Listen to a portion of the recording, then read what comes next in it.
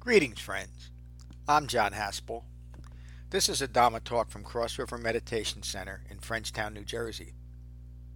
If you find benefit from this talk, please support the restoration, the preservation, and the presentation of the Buddha's Dhamma with your donation at becoming-buddha.com.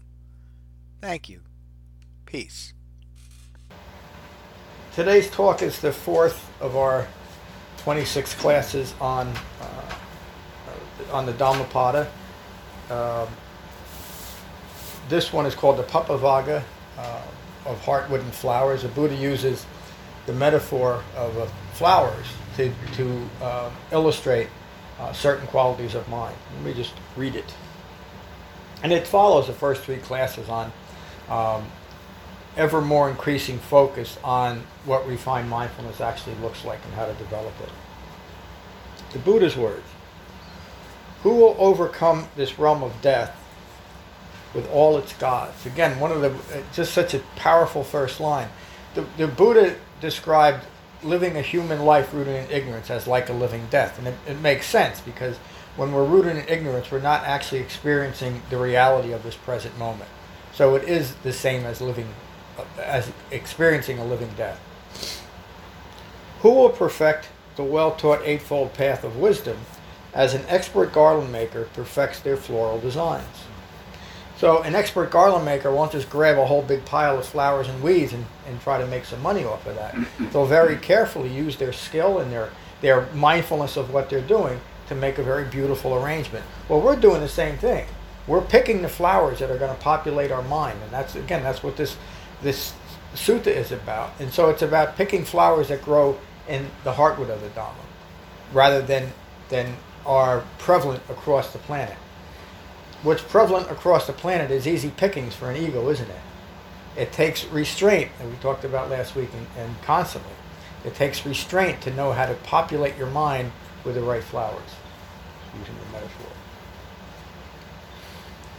The well-focused Dhamma practitioner will overcome this realm of death with all its gods. Again, another reference to the foolishness of believing in any speculative, non-physical existence. The realm of death with all its gods. The well-focused Dhamma practitioner will perfect the well-taught eightfold path as an expert garland maker perfects their floral designs. Realizing that form is like foam on the water, a mirage, they deflect Mara's flower-tipped arrows of sensuality and go beyond the grasp of death. A flood sweeps away a village as ignorance sweeps away a person distracted by only picking flowers of pleasure. So again, we develop a conditioned mind that becomes conditioned, that becomes conditioned at grasping after only what that mind rooted in ignorance feels will satisfy them, give them pleasure. And that mind will always be constantly grasping after anything that it conjectures might take away from that pleasure. Of course, both of those views are rooted in ignorance. And so there's a constant tension. Another word for that constant tension is stress, that we're just recognizing in the past 30 years how debilitating that type of inner tension is on a human life, on a human mind and a human body. The Buddha recognized this 2,600 years ago as the most debilitating effect of ignorance. His whole Dhamma is to address and understand that tension within us of wrong views reverberating against that conditioned thinking. Continuing with a metaphor, Mara directs the person whose mind is distracted towards insatiable craving for flowers of pleasure. Mara is always metaphor for a troubled mind rooted in ignorance of Four Noble Truths. A sage seeking alms is like a bee gathering honey. Both sustain themselves with moderation, always harmless. Both sustain themselves with moderation. Another reference to wise restraint. Life is not a banquet that we should try to take as much off the table as we can. Life is like a banquet that we should leave the table just a little bit hungry. We shouldn't always be filling our pockets, or filling our mouths, or filling our minds with nonsense. We develop right view and know what to hold in mind, what flowers we use to populate our mind. Always mindful of one's own, always mindful of one's own acts and unconcerned with others. The words of those lacking heartwood are like a beautiful flower with no fragrance. Isn't that a wonderful line? Words lacking heartwood, like a beautiful flower with no fragrance. The words of those established in heartwood are skillful, like a beautiful and fragrant flower. Established in heartwood, though mortal, one does many good deeds, just as many fine garlands can be made from a heap of flowers. Though mortal. The Buddha is talking against the common belief of his time that only goodness and good things can come from supernatural sources. That if we gain anything of any benefit, it's a gift, not something that we are directly responsible for. And that relates to something we were talking about before, but it also relates to the fabricated view of karma, meaning that in order for me to develop good karma, I got to do good things, and in that channel of goodness, that goodness will then be reflected back on me by some outside agency, usually called a god or a goddess, or the one mind universal system. The Buddha recognized the cruelty of all of that because it's just rooted in speculation. It's like a wilted flower. There's nothing there. The sweet smell of flowers is lost to the wind. The fragrance of true virtue pervades all directions. Of all fragrance, the fragrance of virtue is sweetest. The fragrance of sandalwood and jasmine is faint. The fragrance of virtue touches all. Mara can never distract one from the Eightfold Path when they abide in mindfulness and right view. And that's a reflection of also the sixth factor of right effort. When we're holding in mind the intention to maintain, the intention to establish and maintain right view, we are practicing the Heartwood of the Dhamma. Of course, that is the framework of the Eightfold Path. It's providing all 8 factors of the Eightfold Path to recognize and abandon when we are rooted in wrong view, a view that is arising from ignorance of Four Noble Truths. And as equally important to recognize when what I'm seeing of myself in relation to the world is rooted in reality of Four Noble Truths. And it is just that. We're either holding on to a wilted flower or a flower in bloom as a reference to our mind. Our mind is either wilted and continually wilted by ignorance of Four Noble Truths, or it's blooming the truth of reality in this present moment, which is the only time that we can practice the Dhamma. The only time we can practice restraint is through a well-concentrated mind, understanding what is framing its view. This is stress. This is the origination of stress. This is the cessation of stress. This is the path leading to the cessation of stress, the heart within the Dhamma. The Buddha continues. Tim, was there? Could you? No, I'm sorry. No, I'm just a lotus, fragrant and pleasing, grows in a heap of roadside rubbish. Even so, the disciple shines resplendent in their wisdom on the rubbish heap of mortals buried in ignorance. Read it again. Let me read those 2 lines. And watch that smug little ha-ha. A lotus, fragrant and pleasing, grows in a heap of roadside rubbish. In other words, in the midst of all the difficulty and chaos in the world, the Dhamma is present.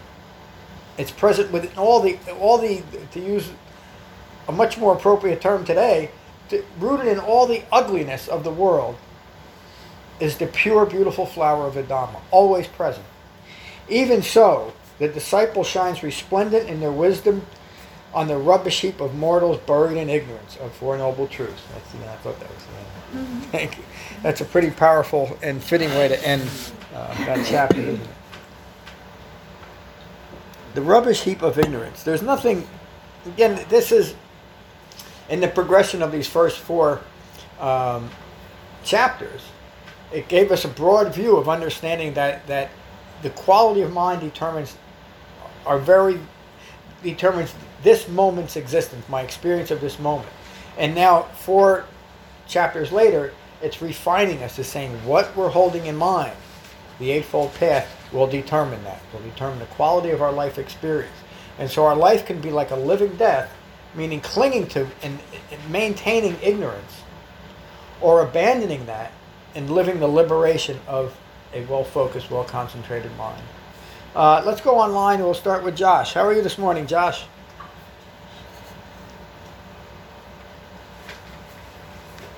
Well, I'm doing pretty good. Good morning, everybody. Morning. Yes. I thank you for the Sutta, John, and as always, it's very thought-provoking, and I'm always trying to reflect, how do I fit into this world of stress and my relation to it, and how much do I contribute to the stress, and how much does the world contribute to my stress? And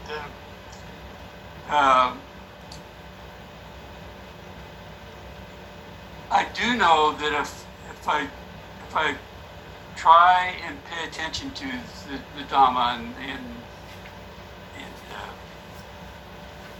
practice some jhana during the day, it does work. It really works. It does decrease my suffering to a certain amount, but I'm always kind of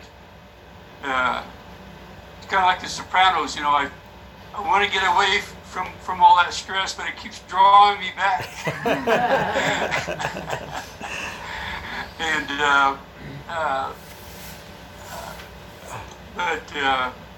I really like the feeling of hope I get when I hear the Sutta, that I do have a possibility of reducing some suffering in my life, and hopefully others as well. Thank you.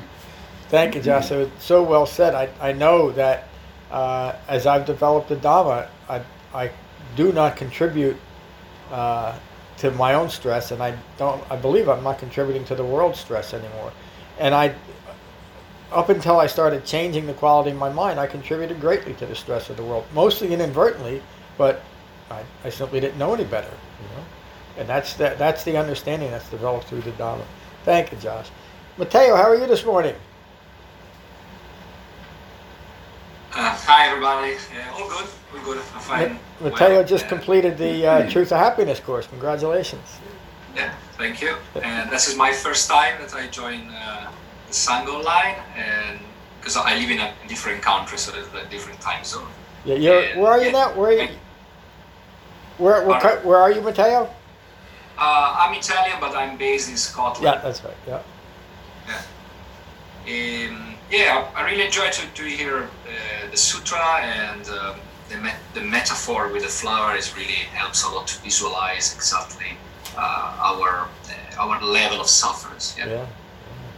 Well, good. I'm glad you joined us this morning. Thanks. Thank you. Tom, how are you? Very good, thank you, John. Good to see you. Yeah, great to see you, and I'm looking forward to hearing from everyone else shortly. I enjoyed the teachings as ever. It's a great, it's a very important sort of part of my day, just to slow down a little bit and to reflect. I don't have anything to sort of add, I don't think, right now, or any questions for a change. So I'll just take noble silence this week. Thank you. I'm glad you joined us, Tom. David, how are you this morning? There's a line that was essentially saying, don't look out to others, worry about yourself. Yep. And I think of the world as a flame, and people want to join with how to figure out how to fix the world as a flame. Yep. Looking outwards.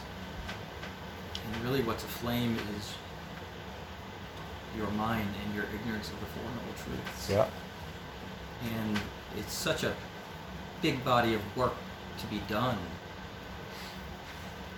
for yourself that it's a distraction to look out at what John Haspel is doing wrong. Yeah. And even with right effort, it's daunting. But it's the work that needs to be done. And the world is a flame is always a flame. But what you have control over is the work that you're doing for yourself. And the byproduct will be, as you said, you're not contributing to the outward flame. So, thank you. Thank you for that. Just always wise words, David, and that it's surprising that we haven't learned in millions of years of human history how important a personal example is to the rest of us. You know, it seems like most of the world is geared towards other people changing, and it never works, does it? We've been trying to improve the human experience by changing other things rather than changing ourselves on an individual level. And it just doesn't work. Good morning, Jen. Morning. Yeah, I just was thinking about how managing out here it's like useless and stressful. And I was thinking about this fear of control and the idea that I only have control over myself, and that's just what I was thinking about when you guys were talking about it. But I don't think I have anything else to add. This has been great. I agree with Matteo. The metaphor in this one is really powerful and very, very helpful to kind of boil down complex concepts within the Dhamma to sort of these nuggets that you can hold in mind. Yeah. Thank you, Jen. There's such powerful teaching. And Jen will be teaching next Saturday's class right here. Yeah? Hello, Rob. Hello, John. I'm starting to really grow into this Dhammapada here. I have to keep a clamp down on my scholarly approach to things, because it doesn't always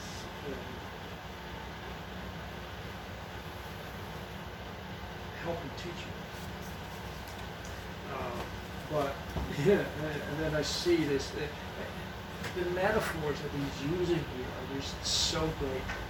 You know, he's talking about the realm of death and all its gods, and then he brings in the garland maker, and the garland maker in India is a little guy walking down the street with little strings of marigolds that people use to do their morning puja for their home altar, or if you're meeting your guru, you give him a garland of marigolds. Yeah. And it's that daily detail that he puts into it, and it's a complete combination of all of that. Yep. You just you're going through your life, you're thinking you're doing something important, and it's rubbish. Yeah. And think of what the courage it took to say that. This really one man in the face of that whole culture. I mean, it's amazing that he was only attacked like twice by his own cousin. He should have been run out of every town with pitchforks because he just tore it all down. Everything that people thought was important in life, he just ripped it apart.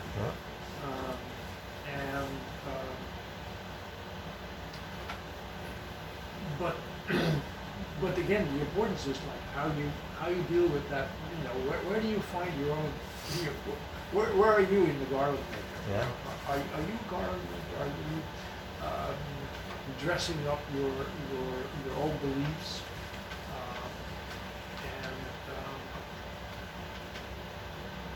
because that's where the real work is to be done. Yep.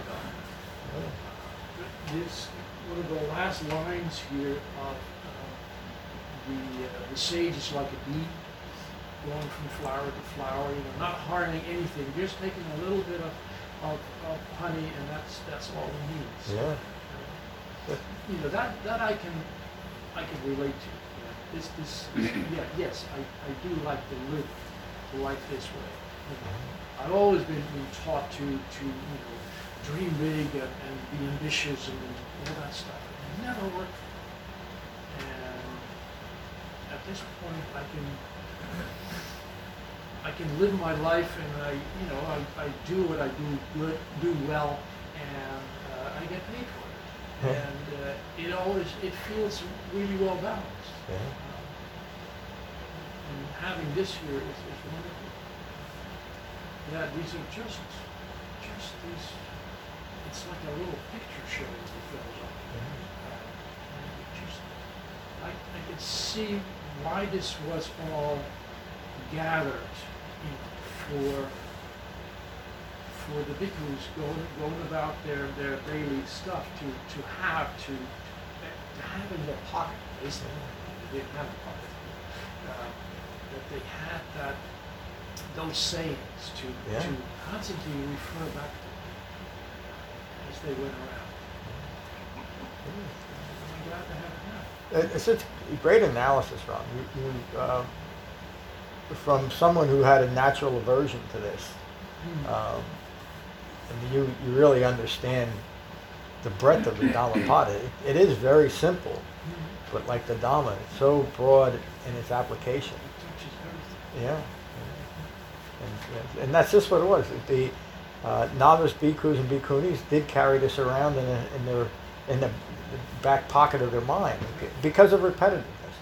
They heard this over and over again from their particular teacher. And so as they're walking around the countryside, they simply call it back up and say, oh yeah, this is a situation that relates that way, and maintain the Dhamma. Thank you, Ron. Brett, good morning. Good morning. Good to be here.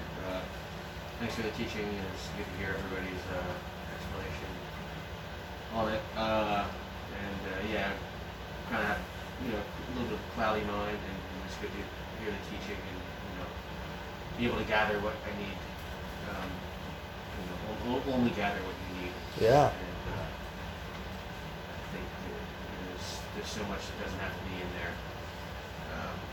So bring the mind, I guess, what does. So, Yeah. good to be here. Thank you. Thank you, Brett. I'm glad you're here this morning. Good morning, Tim. Good morning, everybody. Everybody online, good morning. This was very, one of the most, for me, one of the most difficult suttas, I guess it's not a sutta, study to really understand. You prefaced it from the last teaching on the leading into the realm of death in regards to the 3 marks of existence. And when I first read this, from my conditioned mind, and maybe from my context of how my mind works, got a lot of different things out of it. From listening to everybody in the class and listening to you speak, I kind of have a different understanding. The realm of death, and you stated this in your intro, is impermanence and the 3 marks of existence interacting. That is the realm of death, because it's not understanding those yet. It's right. Well, and also, life moves in a circular rhythm, repeating itself. Right. That's what life does. Birth, death, generations upon generations, and so long as humans exhibit ignorance of the Four Noble Truths, there's going to be that cycle over and over again, the past and the present to the future. And so Buddha's warning of the mortals and their realms of gods, like somehow it's going to end, is palpable. You know, I mean, it's not gonna, it's gonna continue. It's this merry-go-round that humans are on until humans can wake up. So what Ram just said too just kind of made me realize as well that the emphasis on the wise restraint, the sutta talks about virtue, and then Ram mentioned about the bee going from place to place, not doing any harm. And that wise restraint does support the virtuous factors of the Eightfold Path. Yep. So there's a lot. There's so much in here. I could keep going on, and I don't want to. I don't take up too much time, but there's nuggets that. But I think it also depends on the context of one's quality of mind and the personality too. Because, like I said, I was looking at something more empirical regarding the 3 marks of existence, and it's never that way. It's subtle because 3 marks of existence are always there. That's why they're called the 3 marks of existence. And these other subtle things I did not recognize, I really appreciate the Sangha and you pointing them out to me. I really got a much more profound understanding of this teaching with regards to that. So thank you very much for that. Thank you so much for what you just said, Tim. The understanding of the 3 marks of existence is the fundamental understanding that's developed through the Dhamma, because that a misunderstanding results in ongoing stress and suffering. So the cycle of physical human life seems to be generation after generation of birth and death. That's a truth, but it's not a noble truth. The truth of it is just that's what occurs as a consequence of having a human life, but there's nothing personal about that process. What's personal about the process of beginning in birth and ending in death is the quality of my mind in that continuum at any point. So that's what we're developing an understanding of. It's not Tim wasn't inferring this, but the inference of any type of speculative existence is there's some way that I can establish myself in eternity, whether it's as an eternal soul or as someone granted a non-physical life through grace, through my own, because I was such a wonderful human being that now I'm an extraordinary human being, but I was so wonderful, I get to have this gift of eternal life. That's all speculation. It all distracts us from what we're doing right now. And a good example of that is I might be a good person with a hope that I'll get a reward for it. I've just lost my mind and I've lost my life. Or I'm going to be a good person because it's a natural reflection of my understanding. I just started living my life. Do you see the difference?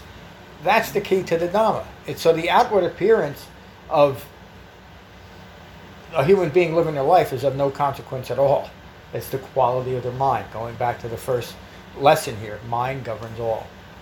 Mind governs all. Much more important than my outward actions. So, thank you, Tim. Good morning, Becky. Good morning, everyone. Good morning, John. I really have enjoyed listening to what everybody said about this sutta. And every time I come, I just feel so happy that the Dhamma is something that I have been introduced to. Very stressful week. And it's very difficult not to get, for me anyway, not to get sucked in to the flames that are in the world right now. And because I've been practicing as long as I have, I can recognize that. And even when I recognize it, it's very difficult still to come back to myself, to try to see what I'm doing to myself. But now, eventually, through practicing jhana, through reading about the Dhamma, through thinking about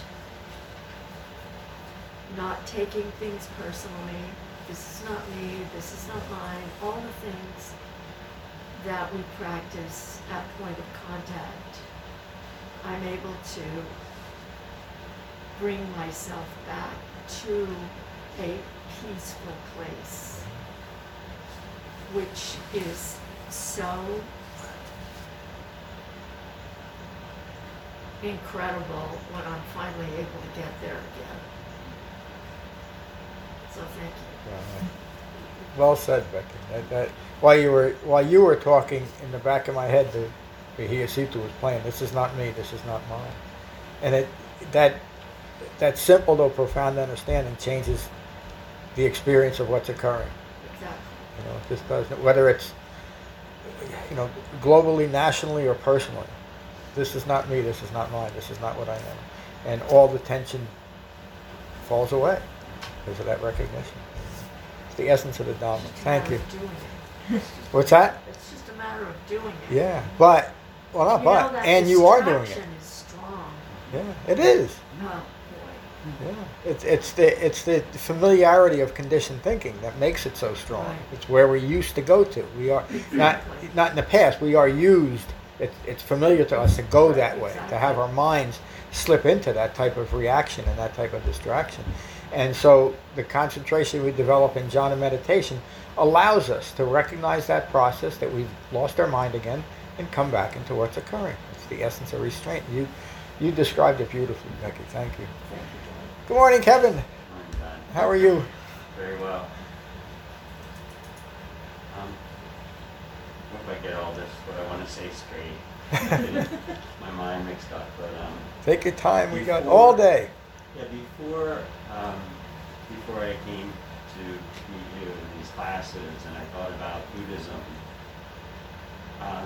it was about lotuses and statues or symbol of Buddha sitting in a lotus. Yeah. And then it becomes, and it always meant to me, and I think to many people, that this is where it's at. You have to worship these things, Yeah. and they become the direction for where you're headed. You just have to think about the lotus blossom. You just have to think about the Buddha.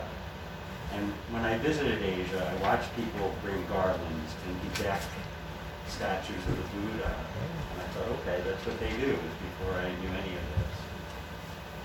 But this sutta and this teaching just, you can see how they did it, because Buddha talks about the lotus as such an important symbol, and a metaphor just about the Dhamma. But Yeah. people get distracted by the lotus blossom, and they're focused just on that. Yeah. And then just taking off from what Becky was just saying, what I've been thinking about. I mean, the lotus blossom can blossom out of rubbish on the side of the road. But also that rubbish is really inside us, and I think he's saying that. Yeah. We have the three marks of existence, and we have anger, and we have lust, and we have deluded thinking, and they will continue to come up. But we also have the lotus blossom inside us that eventually will flower. And someday, may it be for all of us. Wow. That was beautiful. I agree. I don't know where it came from. Such a They come really. from knowing, being introduced to the Dhamma. Yeah, it comes from your own right effort. Thank you, Kevin. It was beautiful. As always, all of your shares were beautiful and right on target. It's remarkable to me how far you've all developed the Dhamma. I know you're blessed to have the world's greatest teacher, but you've done. You congratulate yourself, because you've done the work, and all of you. Like I just said, Matteo just finished a 10-week Truth to Happiness course, something that we've all done. We're all developing the Dhamma as intended, and we're reaping the benefits of that understanding. Matteo, I realized your first time joining us, the goggles that I'm wearing just help me see, in case you were wondering what's he doing with those things on. It just helps my vision a little bit. So we're going to continue next Saturday with Jen teaching the 5th chapter. Next Tuesday, we're just going to have a different sutta. We won't be doing this structured study, just so that the schedule lined up for Jen. I just think that the 5th chapter is perfect. Any chapter, Jen would nail it. But I'm looking forward to that. And then in a couple more weeks, Ram will be teaching a class, then Kevin, and then Matt towards the end of this. So you'll get to hear our teachers again. I know that you all heard them on our online retreat, and what a wonderful job they did. I'm looking forward to it. We'll finish with metta, as we always do. So find your relaxed meditation posture. Gently close your eyes, gently close your mouths. And these are the Buddha's words on metta from the Karaniya Metta Sutta. This is what should be done by one who is skilled in goodness and who knows the path of peace. Let them be able and upright, straightforward and gentle in speech, humble and not conceited, contented and easily satisfied, unburdened with duties, and frugal in their ways, peaceful and calm and wise and skillful, not proud or demanding in nature. Let them not do the slightest thing that the wise would later reprove. Wishing, in gladness and in safety, may all beings be at ease. Whatever living beings there may be, whether weak or strong, omitting none, the great or the mighty, medium, short, or small, the seen and the unseen, those living near and far away, those born and to be born, may all beings be at ease. Let none deceive another or despise any being in any state. Let none through anger or ill will wish harm upon another. Even as a mother protects with her life her child, her only child, so with a boundless heart should one cherish all living beings. Radiating kindness over the entire world, spreading upwards to the skies and downwards to the depths, outwards and unbounded, freed from hatred and ill will. Whether standing or walking, seated or lying down, free from drowsiness, one should sustain this recollection. This is said to be the sublime abiding. By not holding to fixed views, the pure-hearted one, having clarity of vision, being freed from all sense desires, is not born again into this world. Thank you all for a wonderful class this morning. Peace. Thank you for listening. I rely on donations to support the continued restoration, preservation, and presentation of the Buddha's Dhamma. If you find benefit here, please consider a donation at becoming-buddha.com. Thank you. Peace.